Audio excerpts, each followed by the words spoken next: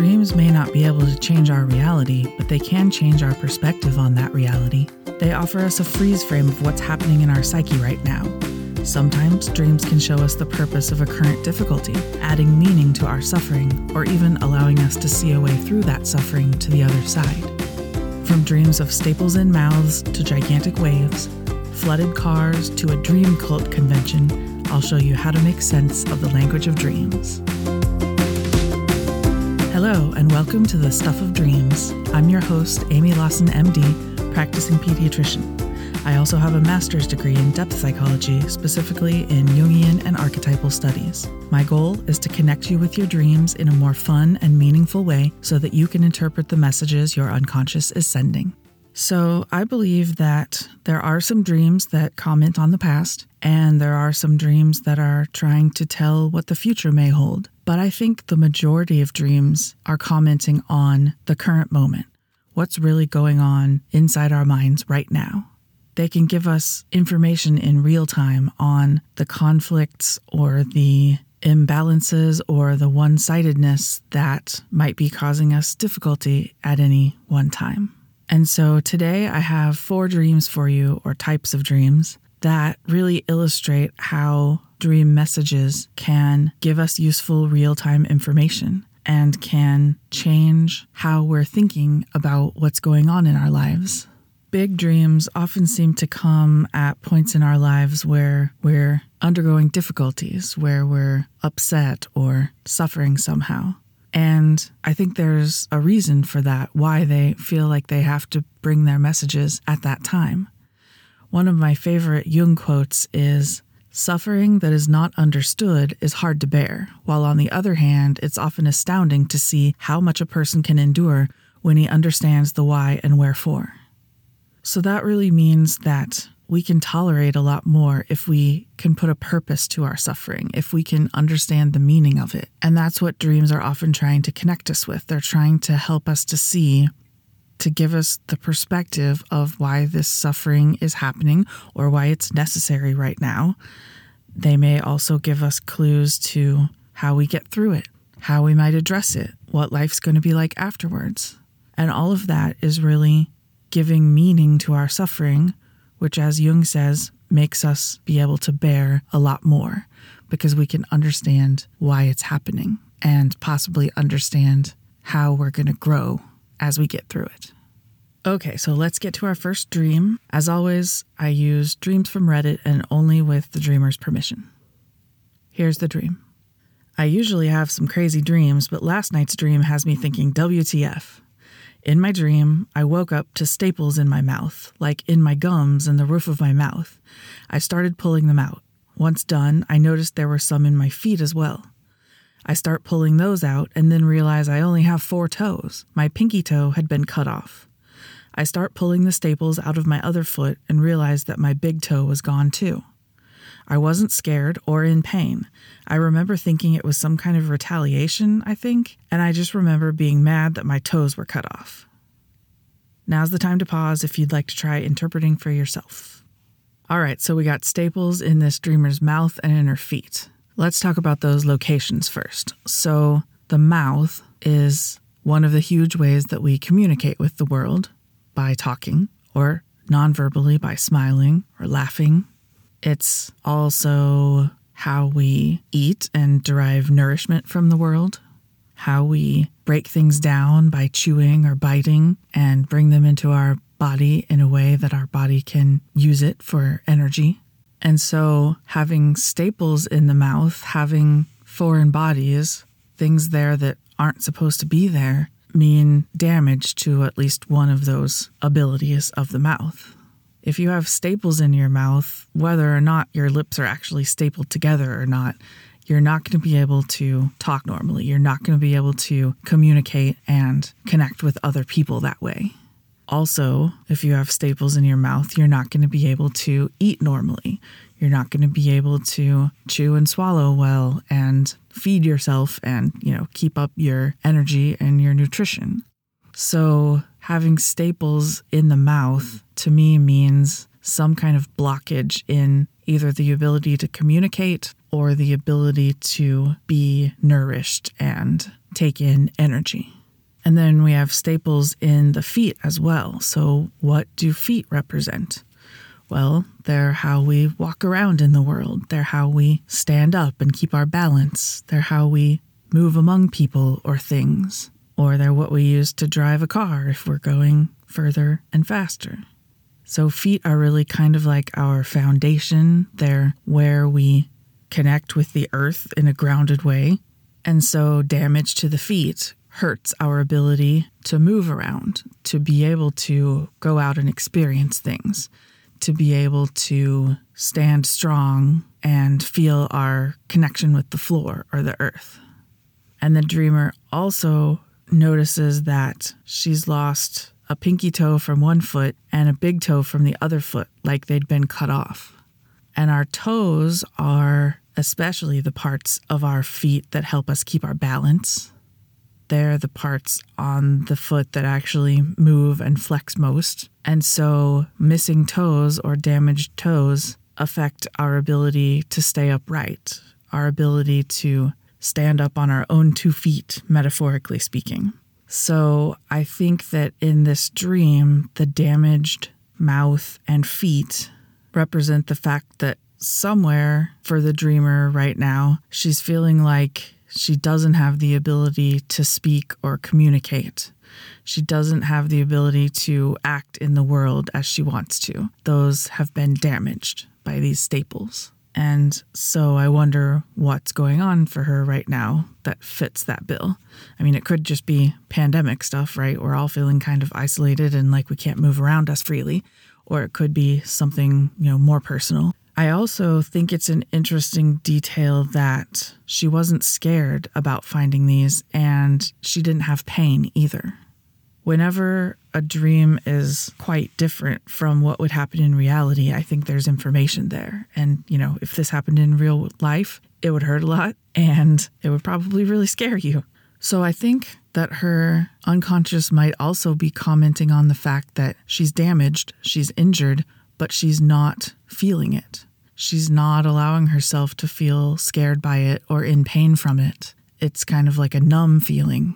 So I wonder if this dream is her unconscious trying to encourage her to feel that a little bit more, giving her these stark images of damage to make her pay attention and figure out how she could take care of her mouth and her feet, metaphorically speaking, a little better. So relating this back to our theme for this episode, this dream is giving the dreamer a freeze frame snapshot of her psyche that, hey, it's feeling damaged right now.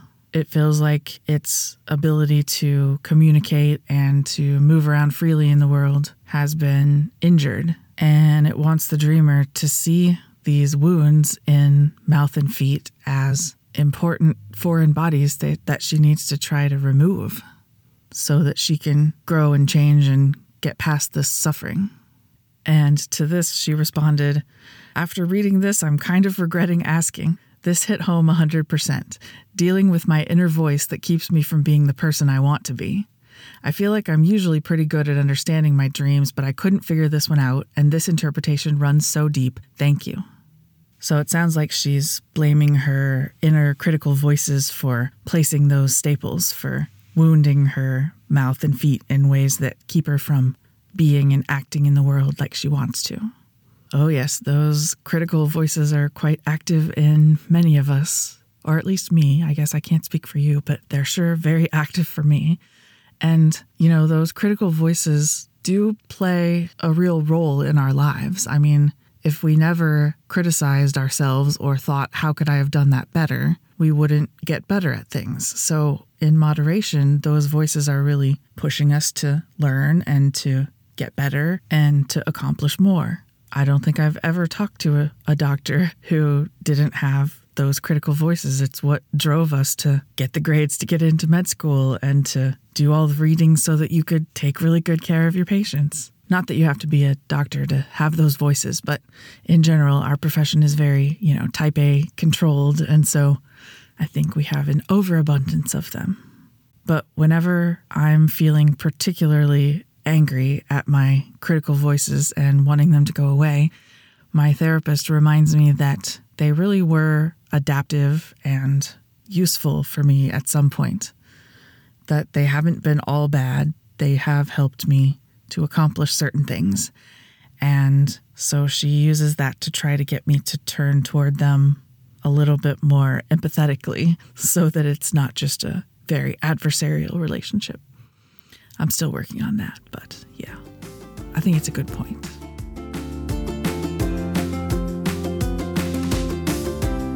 All right, for this next topic, I don't have a specific dream because I read this all the time, so we're just going to talk about it generally. And that is dreams of huge ocean waves or huge tidal waves. This week's topic is about dreams giving us information about what's going on right now. And often these dreams of waves will come at certain times in people's lives or when certain things are happening. So what would a big, huge wave represent?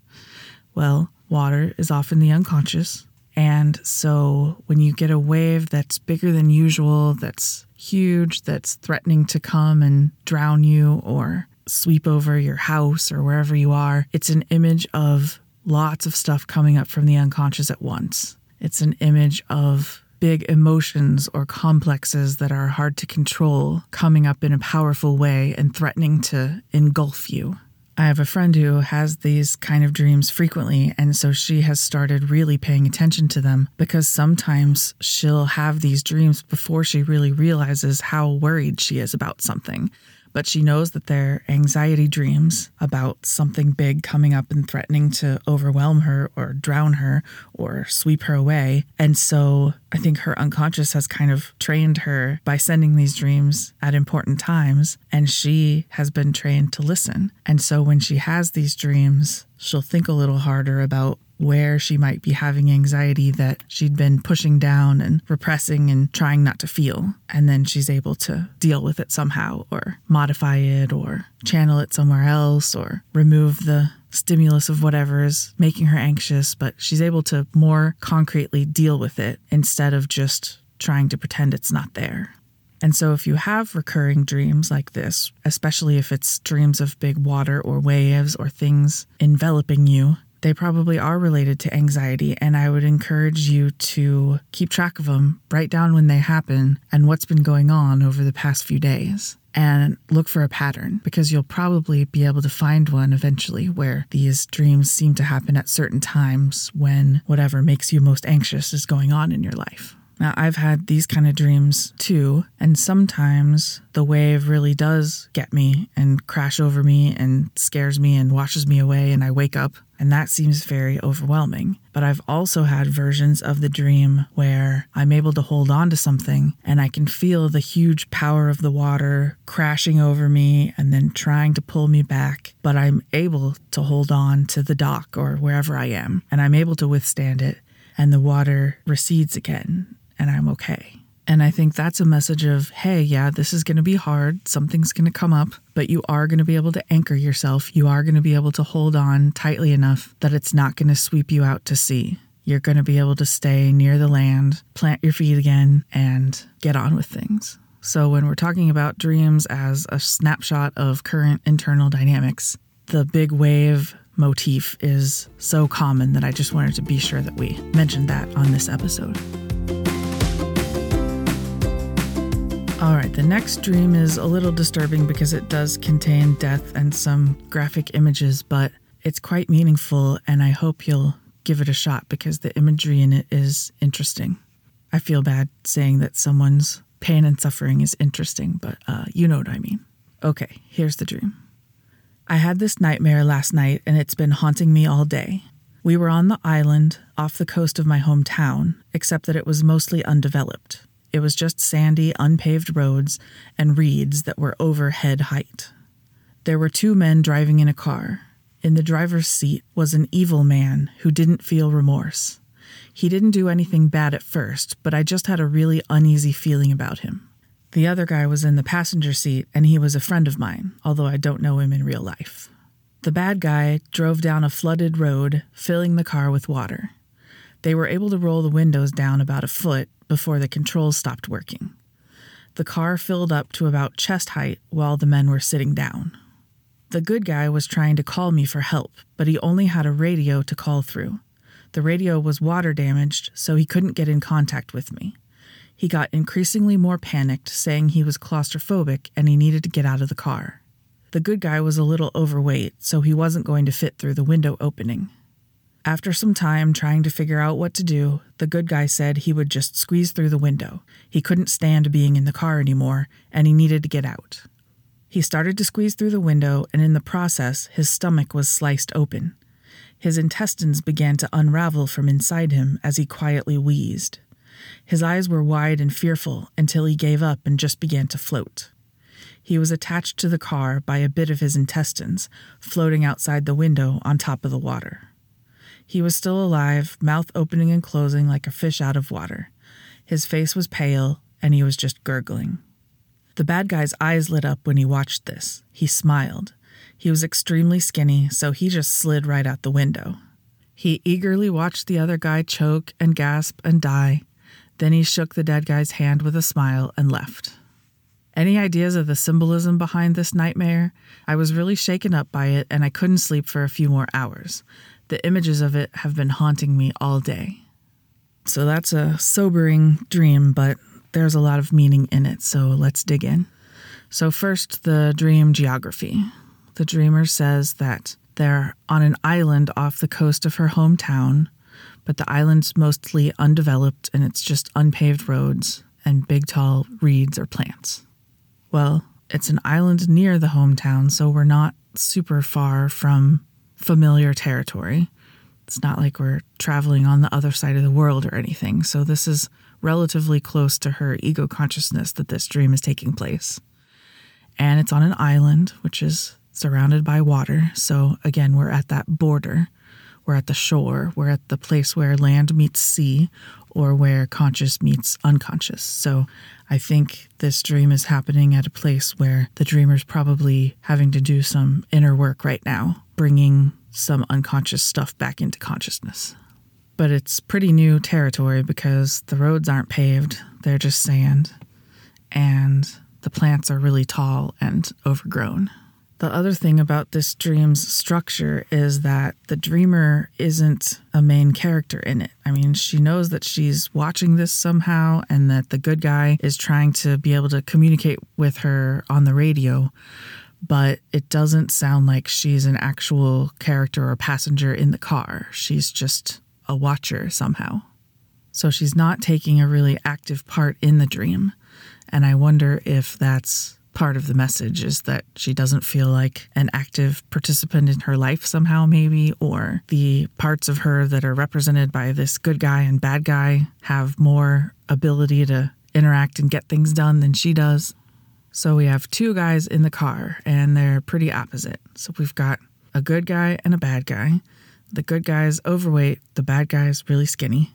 The good guy just wants to escape the car and the bad guy wants to eagerly watch the good guy die. So they're very clearly different parts of this dreamer. The bad guy probably represents some kind of a shadow figure, but he's definitely a figure that doesn't have empathy, that likes watching the suffering of others. And then the good guy is a sympathetic figure. The dreamer wants him to be saved. She wants to be able to help him by communicating on the radio.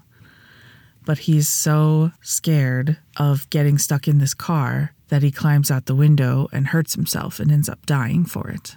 So they're in the car and the bad guy's driving and he drives down a flooded road so that the car gets partially filled with water. Now, he didn't drive into the ocean or the sea or a lake or anything. It's just a flooded road. And so, to me, that's kind of stable. I mean, the dreamer writes that the water's coming up to like the men's chest or so, but we're not hearing that there's some huge storm going on or that the waters are rising or anything. To me, this really sounds like kind of a steady situation where there's water in the car, but it's not getting worse. And they were able to roll down the windows partway, so they're not totally trapped and they have air. But the good guy is panicking and he's claustrophobic and he cannot stay in the car any longer. He's got to get out. And so to me, this guy probably represents part of the dreamer that is a little too scared for what the situation actually demands. They're not in imminent danger of drowning, but yet he takes the chance of trying to squeeze himself through the window because he just wants out. So I wonder where that's happening for the dreamer right now, where she just can't handle the risk of what might happen, even if it's really unlikely, like them drowning in a car on just a flooded road. And so in her efforts to escape, she's hurting herself somehow. Because that's what happens to the guy. He tries to squeeze through a too small opening and he ends up slicing open his belly. And then, sorry for the graphic images, but yeah, his intestines come out and he's floating on top of the water and he's slowly dying. It's interesting that the fact that he's overweight is really what's a problem for him too and keeps him from fitting through the window. So I'm trying to think about what that might symbolize metaphorically. He's like overnourished. He's been fed too much. He's had too easy of a life somehow, or he's, used food and nutrition and nourishment for emotional numbing like some people do. But somehow the fact that he's been the one that gets a lot of the resources versus the bad guy who's super skinny, so he doesn't eat very much, that seems important. Like maybe the dreamer communicates more with the good guy than the bad guy, or feeds him more, metaphorically speaking, sends him more energy somehow. He's the scared one. The skinny bad guy doesn't seem to be scared. So maybe it's that the dreamer is feeding the fear part of him. Maybe that's why he's bigger and overweight and symbolically larger, because she has focused more on her connection and relationship with that claustrophobia, fear aspect of him. And so he ends up dying, and the bad guy has no trouble just getting out the window and watching him die kind of eagerly, and then he shakes the dead guy's hand and smiles at him before he leaves. So to summarize that a little bit, I think we have two opposite guys in a car that's filling with water, so unconscious stuff coming in and rising up. The good guy wants the help of the dreamer and is trying to talk to her by the radio, but they can't quite communicate, like she's not quite on speaking terms with him, metaphorically, somehow. Their communication's been interrupted. And so he decides he can't stand it anymore. He climbs out of the car and slices open his belly and ends up dying because of that. And I think that's about wanting to escape from a situation too quickly, a situation that wasn't really quite as dangerous as he thought it was. And he paid the price by dying. And then the skinny bad guy, the one who hasn't been fed as much and doesn't have as much weight, is able to escape and take pleasure in seeing the good guy die. So it's like the good guy's fear has led to him kind of feeding the bad guy what he wanted, which seems to be to witness death and destruction. So all that does not sound like fun internal dynamics at all, and I always get nervous sending interpretations like this to people and put in disclaimers about, if this doesn't click for you, that's okay. I'm sorry that this seems kind of negative, but this is what I'm getting from it. And here's what she responded. I'm actually in shock at this. You're probably going to feel really confident in your skills once I explain my current situation. So first, about the parts. I have dissociative amnesia. And so literally I have separate parts and my identity is fragmented. I recalled a major repressed trauma memory a few months ago, and it feels like I've been looking into the darkness of all the empty spaces where there should be memories. There's a lot of uncharted territory that I may never know the truth about. About not being on speaking terms with the good guy. Since these memories came up, my communication with my different parts has been cut off. I'm unable to access them, and I have no idea what's happening inside. I'm unable to reach my good parts right now, and I often don't view myself as good. Lastly, I see some parallels with my past trauma. I'm not in danger the way I once was, and although I understand that logically, my brain and body don't really let me rest. As far as my nervous system is concerned, I'm in danger all the time. That fear often rules over my life, causing metaphorical death merely out of fear of the non-existent danger, like the guy in the car. I always also carry a shred of anger that by suffering the way I am now, I'm letting the people who hurt me win. Perhaps that's another comparison as well. Well, there you have it. I apologize for the whole novel, but it's astounding the level of clarity your response has given me about this. Thank you so much. That sounds like a lot to deal with. It makes me want to take a deep breath just listening to all of that. But even though this dreamer has clearly been through a lot with trauma and dissociative amnesia, her unconscious is still able to come up with these images that are such clear representations of her internal dynamics. And she says she feels like she hasn't been able to access some of those parts within herself directly, but clearly she's able to, at least through her dreams, and her unconscious is able to give her those snapshots of how they're feeling right now, even though it's not a very happy snapshot at the moment. So I really appreciate her letting me use this dream. I think that sometimes people's dreams speak to other people too. And I just hope that by putting some of these images out there and showing how to interpret them, that dreams like this can help to bring meaning to the dreamer's suffering and possibly other people's too, if they're having similar internal things going on right now.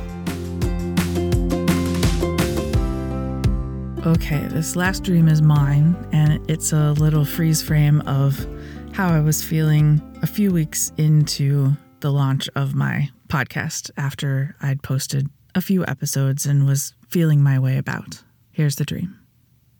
A friend has brought me to a retreat where lots of people are learning this guy's particular way of interpreting dreams. She's hoping that I will be converted to his way. There are lots of different groups of people, like different levels of training, each group wearing different elaborately colored clothes. We're in a big building with a peaked wooden roof that feels like a sanctuary, and I'm watching different groups interact and one be taught by the leader guy, but I'm sitting off to the side in an empty pew with my back to most of it.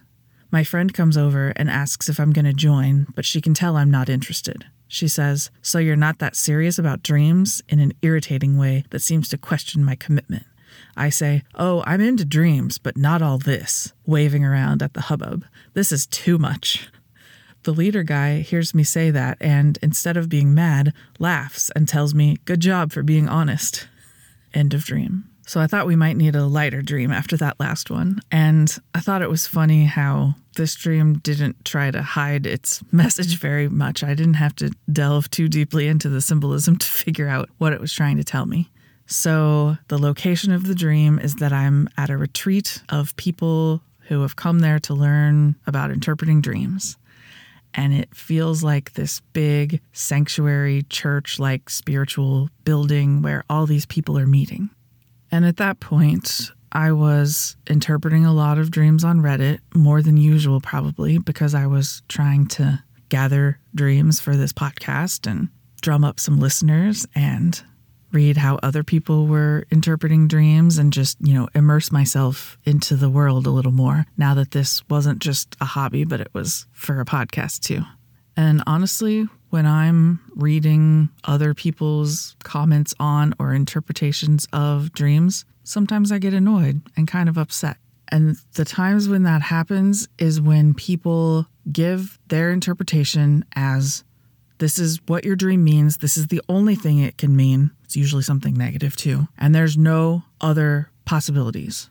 I guess that just stems from, human nature of wanting to be right or wanting our perspective to be the correct one or wanting other people to acknowledge that we know what we're doing or something. But I really hate that, especially for dreams. I mean, there are so many different interpretations that can be true, all of the same dream.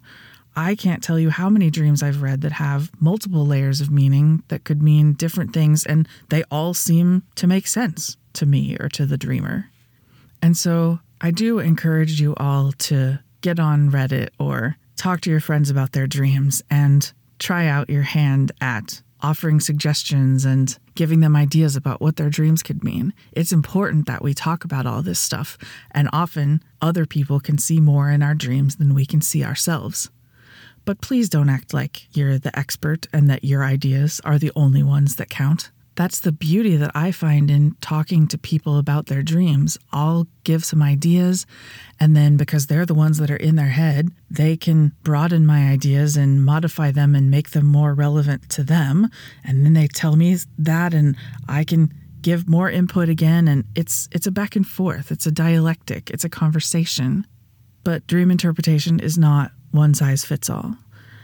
And so that's one of the messages that I get from this dream, because I'm at this retreat where lots of people are learning dream interpretation from this one guy who seems like, the guru, the one that everybody has come to learn from, the one that everybody's projecting the authority and the knowledge onto. And my friend, who seems to represent part of me that would be, the typical follower, wanting to be the good student and have the teacher tell her exactly what's right and how she can be the best. This friend wants me to join too. But the me in the dream, which represents my conscious ego, the most active part of me right now, is like, nope, I can't even sit facing all this nonsense. I'm going to sit on this pew with my back toward it mostly and just take in the spectacle. And she makes the comment, oh, so you're just not that serious about dreams, because, if I don't want to join this cult and put all my hopes in the authority of this guru, then clearly I couldn't be serious about dreams. But I say, no, I am into dreams, and I do. I feel deeply connected to dreams and like I'm supposed to be doing work in this area. But I'm not into all that. I'm not into the costumes and the levels of training and the absolute authorities and the false air of we're the only ones that know how to do it right. And so I say, this is too much. And the leader guy hears me say it, and I figure he'll be mad and, get his pride hurt and whatever. But instead, he just laughs and tells me, good job for being honest. And I think that's an interesting twist that my unconscious did, because usually I would have expected that authority figure to fight with me and, fight for his own importance. But instead, he praises me for being myself. And that's psychologically important to me. I spent a lot of my life being a really good student and a really good follower in a lot of areas of my life, and being pretty divorced from how I actually feel on the inside. I was much quicker to consult other people's ideas about things and about me and what I should be doing than to consult my own inner compass. And so I just really like it that the final twist of the dream was that this respected leader guy, even if I wasn't respecting him, but a lot of people were, was telling me, it's okay, good job for being honest. And I think leaving room for my flavor of dream interpretation too. And so I hope that comes across to you guys. I mean, yes, in a way, I'm setting myself up as an expert as far as this is my podcast and I'm trying to teach you what I think is important. But I also am really trying to stay humble with it and trying to encourage you to remember that there is no one right way for dreams, and that you need to stay in contact with your inner sense of what makes sense in the dream. And I want you to develop your own skills and intuition and style as you get to know the ways that your unconscious communicates with you. Okay, I'll now get down off my soapbox. Thanks for listening. So that's it for the show for this week. I'm actually traveling these 2 weeks. I haven't seen my sister and her 4 kids in like 7 months since Christmas, which is, I think, the longest time I've ever gone without seeing them. And it still doesn't feel safe to put myself in a plane. And so I'm actually driving 1,500 miles each way from California to Kansas because I need to see them. So I've recorded episodes in advance for these weeks, and next week we're going to try something a little different. A few people have told me that they like to fall asleep to podcasts and that my voice is good, so that I should read bedtime stories for grown-ups. And I was like, that's an interesting idea. So I thought about it for a while, and I'm actually going to do a series of sleepcasts that are meant for listening before bed. So I was thinking about what kind of stories would be good for that, and I realized that our dreams often contain archetypal elements that are drawn from myths. And I think once you know some of these myths, you may be able to recognize where in your life or in your dreams you're living mythically. Are you walking in the path of certain gods or goddesses? Are you on a hero's journey or a lover's quest? So I hope you'll enjoy the mythic stories that I read. The first one we're going to do is one of my very favorites, which is the myth of Psyche and Eros. So there'll be roughly 20-minute episodes, and it'll take several of them to finish the story. But I'm going to release one every day or two that last week, and hopefully you'll check it out and let me know what you think. As always, you can email me directly with dreams or comments at stuffofdreamspodcast@gmail.com, and you can head on over to my website at stuffofdreams.fireside.fm to find show notes for each episode, links to major podcast apps and books, and our subreddit. Thank you so much for listening, and if you liked it, I encourage you to tell a friend about it this week. Let's get more people fluent in the language of dreams. Bye for now, and I hope you dream tonight.